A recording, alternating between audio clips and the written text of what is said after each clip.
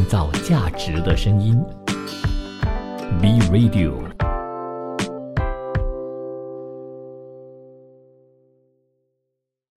国际局势、财经重点、商业议题，深入浅出，全面探讨国际经济123。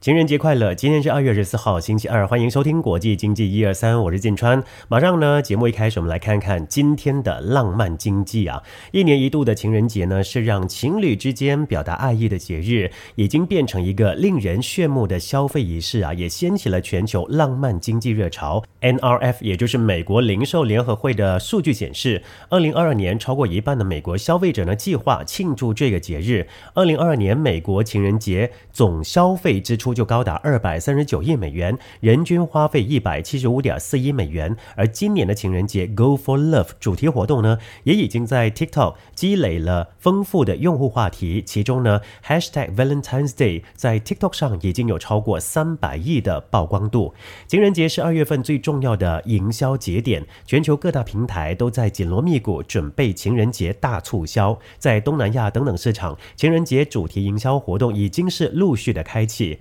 TikTok Shop 跨境电商在2月6号到2月14号，联动英国、马来西亚、新加坡、泰国、越南和菲律宾6个国家呢，共同开启 Go for Love 情人节主题营销活动。所有符合平台运营治理规则的跨境商家以及达人呢，都可以报名参与。平台呢也提供丰富的流量以及货品补贴，平台定制化店铺装修贴纸以及物流支持政策，还有传播资源，就帮助这些跨境商家情人节营销呢做得更好。根据之前的消息呢 Lazada 将会在马来西亚、菲律宾以及新加坡这些站点呢开启情人节主题活动， Shopee 则将在墨西哥站点呢开启情人节大促销。到时候这些站点呢都将带来巨大的流量池，卖家可以借势爆单。数据显示，在情人节礼物的选择上呢，糖果占了 56%， 贺卡 40%， 鲜花 37%， 依然是最受欢迎的礼物。为了表达永恒的爱，近1/4的人会选择将珠宝送给特别的人，而这些品类在情人节前后呢，都拥有绝佳的售卖时机。跨境卖家可以针对这些品类提前发起活动来预热，引爆增长转化。从活动受众的群体来看，选购情人节礼物呢，早已经不是情侣们的专属，非情侣人士呢，也会利用这个机会大肆的购物，来勉励自己，庆祝友谊，或者关爱家人，甚至用来表达自己对宠物的爱。而这一些呢，都是卖家在营销过程中需要考虑的受众。另外，卖家在开展营销活动的时候呢，也需要根据年龄段来分类进行。Fundivo 的调研数据就显示，25岁到34岁人群在情人节花费最多，平均花费234美元，55岁及以上的人群平均每人花费95美元而已。那卖家可以产品受众不同，在社交平台组织热门话题讨论、爱情故事分享、尴尬约会体验等等互动分享活动。至于美国人呢，他们跟世界其他许多国家的人一样，在每年2月14号都会庆祝情人节。以下呢是美国人喜欢在情人节送给友人或是情人的一些礼物。第一个就是贺卡。根据《时代》杂志报道，情人节交换书信的做法呢，始于15世纪。18世纪开始呢，就出现手绘情人节卡。到了19世纪，随着印刷业扩大，英国就开始制作在市场上出售的情人节卡。1840年代间，马萨诸塞州的埃斯特豪兰在看到从英国进口的情人节卡片之后，意识到他可以用更低的成本做出同样精美的卡片。他的父亲拥有一家文具店，这给他提供了一些方便。他的艺术设计呢，开启了美国今天情人节贺卡营销的先河。根据贺卡协会说，美国人每一年在情人节互送的贺卡就达到 1.45 亿张。其实挺夸张的，不知道说现在还是不是维持这个传统呢？毕竟现在是数码年代嘛。第二类的商品就是鲜花。根据美国花店协会说，在情人节，玫瑰呢是绝大多数美国人送花的首选。其中象征热情奔放的红玫瑰最受青睐，代表感激和喜悦之情的粉玫瑰呢位居第二。根据纽约时报报道，在美国出售的大部分花卉来自荷兰、哥伦比亚、厄瓜多尔以及肯尼亚。美国普查局提供的数据显示，美国2022年2月呢进口的切花总价值为 2.03 亿美元。再来就是话语桃心糖，在非巧克力类型的糖果当中，桃心糖在美国情人节最受欢迎。根据 Recipes 网站介绍，这些彩色糖果是1840年代由一名叫做奥列佛·蔡斯的药剂师首创。蔡斯最初是用他的设备呢制作医用润喉糖，后来转为生产扇贝型的糖块，被叫做话语桃心糖或是甜心糖。1860年代，蔡斯的兄弟丹尼尔就发明了一种用红色蔬菜染剂在糖块上印字的方法。到1901年，这些糖果已经定型为如今人们熟悉的桃心状，并且呢上面带有一些字词，比如说 Be mine 请属于我， True love 真爱等等。2019年，位于俄亥俄州的斯潘格勒糖果公司获得了这些桃心糖的专利。第4名是巧克力，在美国，巧克力呢依然是情人节最常见的食品礼物。家味美食杂志说，美国人在情人节购买最多的5个品牌巧克力分别就是第1，瑞士的瑞士莲；第2就是哥蒂凡 Godiva； 第3，吉尔德利；第4呢就是好时；第5是德芙。其实这些都是情人节呢会互相赠送的一些礼物，但是最后一个礼物呢，可能你真的是没有办法想象，有人会在情人节送这个当作是礼物，那就是邮票。1973年情人节前夕，美国邮政局呢开始发行以爱为主题的邮票，流行艺术家罗伯特·印第安纳就设计了这套邮票中的第1张，并且呢首发于人称有爱之城 City of Brotherly Love 的费城。如今呢美国邮政局就定期会发行新的爱主题邮票，图案包括花朵、维多利亚花边、小天使、天鹅或是甜心等等。虽然这些邮票的发行呢依然是跟情人节相连，但是邮政局鼓励人们也将它们用于其他的时候，以表达情意。有一些人就说其实这些节日呢都是商家做营销的特别节日，但是我说这个商家呢，他们其实每时每刻都在做一些营销活动，好像现在呢也衍生出什么1月1号要有促销啦，2月2号啦，10月10号，11月11号，12月12号，每个月呢总有促销的日子让你消费嘛。但无论如何呢，这个情人节呢希望大家可以珍惜爱你的人还有你爱的人创造价值的声音 B Radio。 新趋势、新商机、新兴商业模式。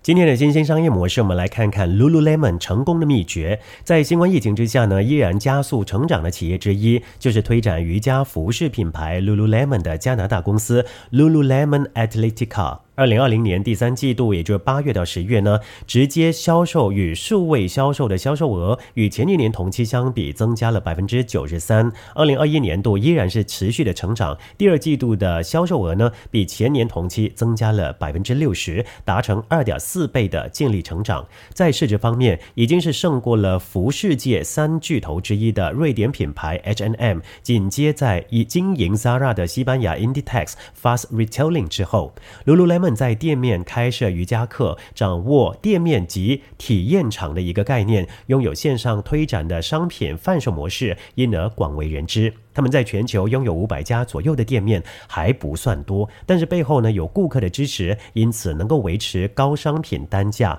2020年度的销售额净利率结算为 13.4%， 如此高的数字呢，在这个业界可以说是特例。换句话说，他们将新的商业模式带进这个业界，就此成为瓦解服饰界3巨头结构的角色。在 Lululemon 担任美国全球顾客创新部门代表的塞莱斯特·伯戈因，他就说明了对应方式以及策略。他回顾了业绩因为新冠疫情而成长的2020年，就说到他们过去呢投资的全通路强项后来都发挥了作用。他举了几个店面做出因应的一个例子，比如说将公司的全通路能力运用至最大极限的门市取货 BOPIS Buy Online Pick Up In Store， 或者是车内取货，还有呢线上等候名单。如果客户呢能够在线上预约，想前往店铺的日期，就不必在店内排队或是等候店员的接待嘛，就可以顺利的领取他们的商品。之所以能够实现这一切呢，是因为他们原本呢就标榜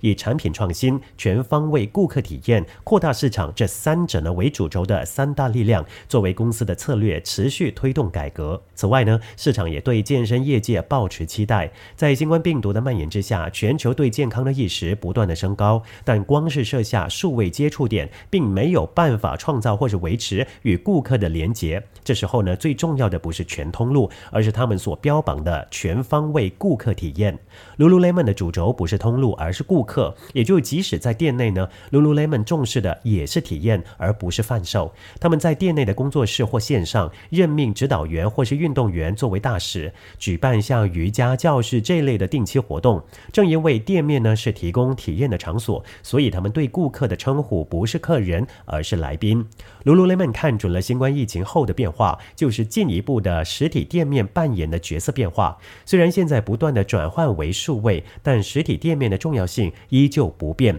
他们呢会聚焦在全方位顾客体验上，活用实体店面的人员，开发能够持续创造出与来宾连结的活动。举个例子， Lululemon 在2020年3月启动店内的数位咨询计划，店里的工作人员作为教育者，会透过 FaceTime 或是 Zoom 接受顾客的个别咨询。由于新冠疫情的缘故， Lululemon 的店面呢也曾经关闭一段时间，但他们之所以能够成为业绩成长的企业之一，并不是单纯只是因为他们推动了全通路，那是因为他们不是在贩售，而是始终秉持聚焦于顾客体验的态度，保持与顾客的连结。正因为拥有全方位顾客体验的策略意图，追求与顾客的连结，所以呢，实体店面的人员也能够很有弹性的活用数位措施。Lululemon 比过去呢更加彻底的从实体店面通路的束缚当中解放开来，紧接着呢，看准的目标是让顾客在家中摆放顾客连结点。Lululemon 在2020年6月以5亿美元就收购了居家健身类的新创企业 Miro。Miro 是设置在家中的镜子型健身设备，用户可以透过设备还有与指导员连结，因此呢，虽然在家中却能够参与个人健身课程。那这家公司能够透过 Miro 来加深与用户的连结，在体验中就突出商品的优点。换句话说，他们进一步加深与顾客使用瑜伽服的时间的关联，以了解客户，抓住下一次的选择机会，从而实现强力的挽留顾客回圈。此外，他们早已经是明白，只要得知顾客的行为，就能够促成下个产品的创新。如果从扩大市场的观点来检视 Lululemon 的动向，他们是从瑜伽服饰市场进军急速成长的居家健身市场。在这个业界里，已经有 Peloton 这个先驱，他们是将智慧型飞轮车等等设备送进顾客的家中，透过它来提供健身计划。Peloton 和 Lululemon 同样与客户建立了紧密的顾客关系，拥有自己的一套商业模式，是在新冠疫情之下顾客数量激增的企业。Peloton 的设计呢，或设备从既有的智慧型飞轮车扩展到跑步机，甚至还有手机应用程式，提供的计划也从脚踏车的运动延伸到跑步以及瑜伽等等。他们自2014年开始在线上商店贩售服饰，并在2021年9月宣布要推出服饰的自有品牌。公告一出，股价立刻就上升 7%， 提高了众人对 Peloton 成长的期待。假如单看 Lululemon 跟 Peloton 各自出身的商品领域，可说是分属瑜伽服以及智慧型飞轮车的不同业界，但要从他们提供的顾客价值这个观点来看，即可以说这是明显的竞争。Peloton 的顾客价值是 empowering people， 但其实 Lululemon 同样也标榜 empowering people 是他们的顾客价值。此外，为了加强与顾客的连结，双方都在顾客家中设置了数位顾客连结点。Lululemon 是透过 Mirror， Peloton 呢则是透过智慧型飞轮车，以了解顾客的健身行动，提供最适合的提案。这两家公司的竞争是绝佳的例子，展现出如果标榜同样的顾客价值，以数位为前提，让商业模式进化，则所创造的新顾客连结点就能促成全新的服务开发，让根据商品所做的业界区分变得毫无意义。更进一步来说，如果从既有的健身企业观点来看 Lululemon 以及 Peloton， 他们肯定像是跨界来的竞争者，应该也有人会认为他们原本就不算是健身企业。Lululemon 和 Peloton 把数位转换当作顺风的助力，但这对既有的健身企业来说则是逆风。换句话说，透过活用数位方式来强化与顾客间连结的企业，带来了以此作为武器的新商业模式。创造价值的声音 ，B Radio。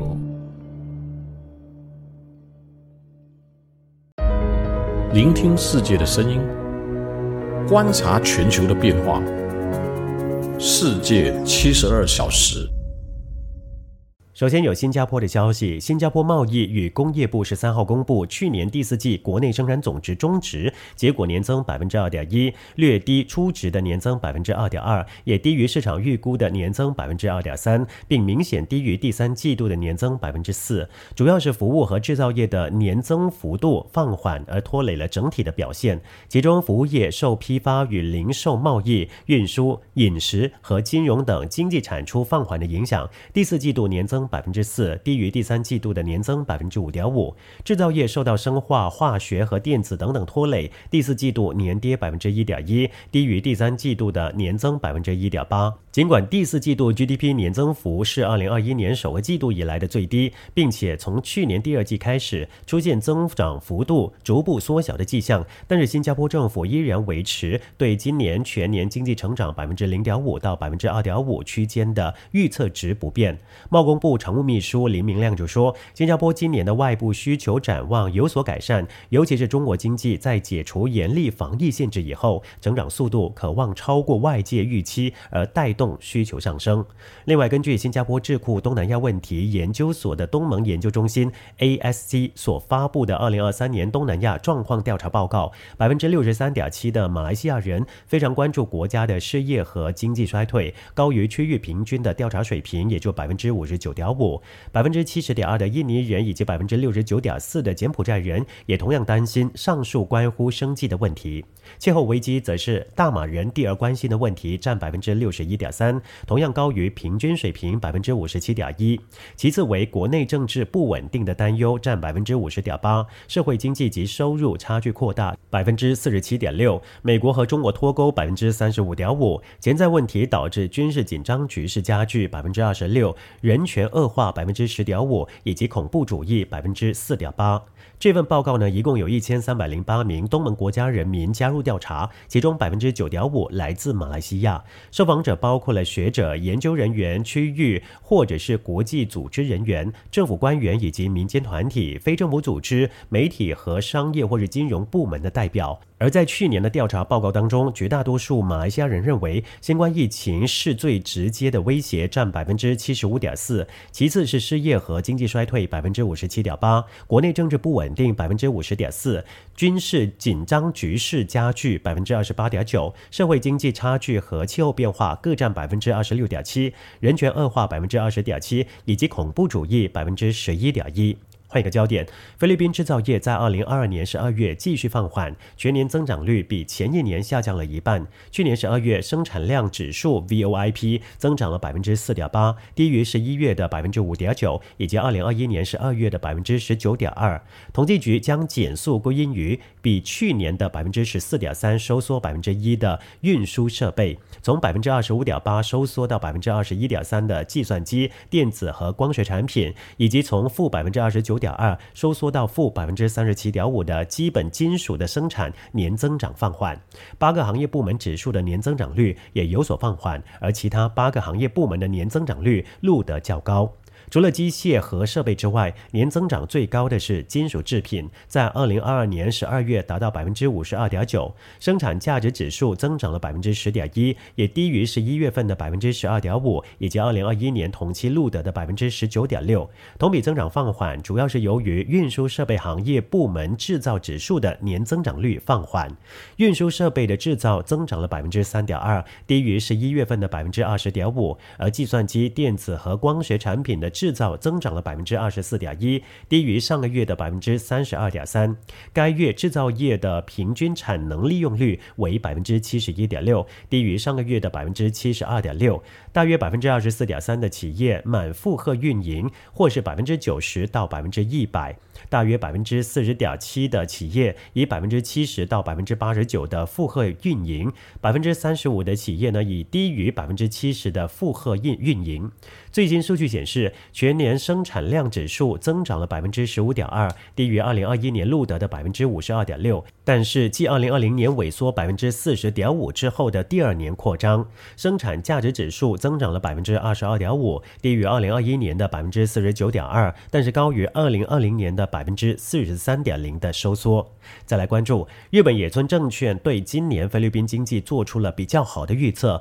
因为2022年最后一个季度的增速超过了专家的共识。这家日本投资银行预计，比较最初预测的 4.3%， 2023年菲律宾经济将会温和增长 5.5%。评论写道，全球经济增长较不急剧的放缓有所帮助，但是国内通货膨胀飙升带来的脆弱性依然存在。菲律宾经济在2022年突破了政府 6.5% 到 7.5% 的目标，因为高通胀没有影响到消费支出，提振增长率到 7.6%。野村还将2024年经济增长预期从此前的 6% 上修到 6.3%。事实是，菲律宾在2023年将发现自己的经济属于属小的状况，因为各种阻力可能会阻碍前景。预计全球经济衰退、供应链中断以及昂贵的大宗商品价格可能会阻碍菲律宾的增长势头。然而，这家日本投资银行提高了对今年通胀的预测。野村预计2023年消费者价格平均增长率为 5.6%，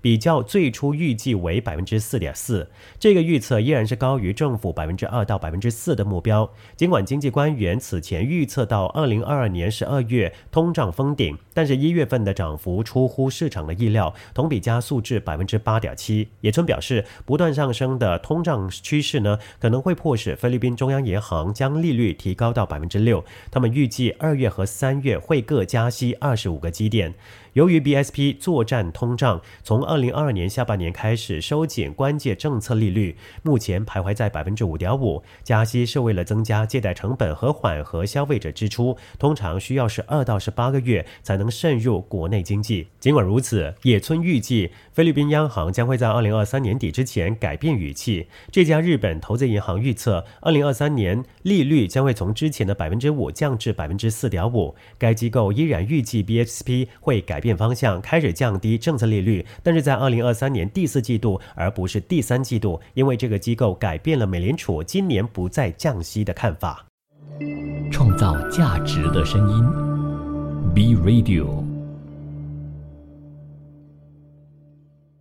国际新闻首先来关注美股的消息。美股近年来强劲回升，标准普尔500指数截至10号为止累涨 6.5%， 纳斯达克综合指数更是累涨 12%， 但是投资人却持续的把资金从美股基金抽走，把钱呢转向更加安全的金融资产或者涨幅落后的海外股市，显示他们对美股态度谨慎。标普500指数10号小涨 0.2%， 收 4090.46 点，周线为今年来首次收黑，显示美股在投资人不断怀疑涨势能不能够持续下去而开始涨多休息。根据路福特李博的资料，截至8号为止的过去6个星期，资金从美股共同基金以及 ETF 净流出310亿美元，为去年夏季以来资金持续净流出的最长纪录，也是2016年以来同期资金净流出的最大金额。在资金从美股基金持续流出的同一个时期里，大约120亿美元投资涨幅落后美股的国际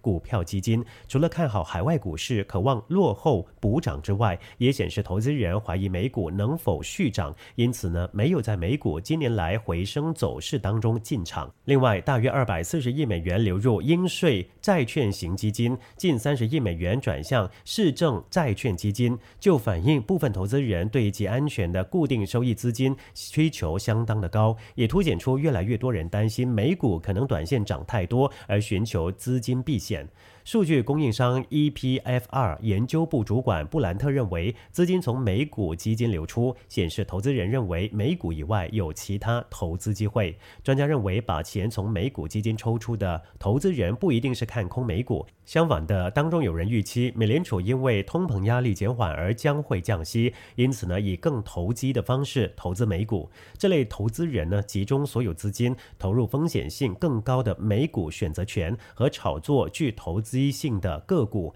比如去年惨跌的特斯拉股价10号就收196.89美元，今年来狂飙60%。美国3号公布1月就业数据较市场预期强劲，让人担心美联储可能会继续的升息，因此拖累美股截至10号为止1个星期的周线收黑。今天节目一开始我们谈到浪漫经济嘛，这时候我们也来关注一下今年美国人情人节的支出会是处于一个怎么样的情况呢？最新访调显示，尽管美国人近年来感受到万物齐涨的压力，今年依然不打算牺牲浪漫情怀，准备在今年的情人节花更多的钱过节。美国零售销售协会 NRF 以及 Prosper 透视与分析在访调7616名美国成年人之后就预估，今年情人节的美国消费者支出将比去年同期成长8%至259亿美元，是历来第二高的纪录。访调就显示，超过一半52%的消费者表示，今年打算庆祝情人节，平均花费为192.80美元，高于去年的175.4亿美元。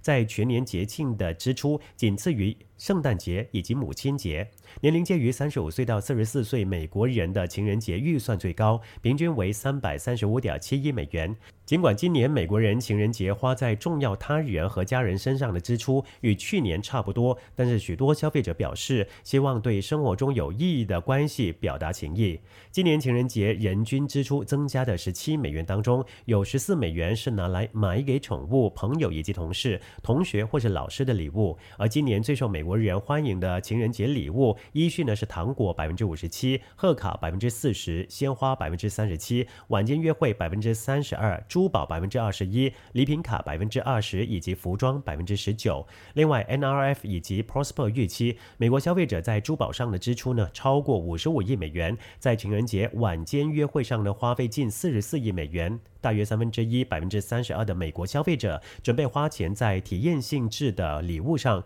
比率呢高于去年的26%，也是2017年访调这个问题以来最高的水准。至于在日本，由于许多女性会在情人节买巧克力送人，一般家庭2月花在巧克力的支出也比较高，但是今年每一片巧克力平均比去年同期贵上了大约7%。日元贬值又让海外巧克力变得更贵，要买巧克力可能更伤荷包。尽管如此，大和证券经济学家团队在分析近来针对就业、对经济趋势较敏感的民众访调之后，就发现今年1月份和西洋情人节有关的商业评论高于往常。大和检视访调民众留下的正面评语，对经济现况看法的情人节指数呢冲上了近年最高的水准，反映今年情人节商业活动比往常热络。再来换一个焦点，英国国家统计局公布初步统计数据显示，英国2022年第4季度10月到12月 GDP 呢环比增长0%，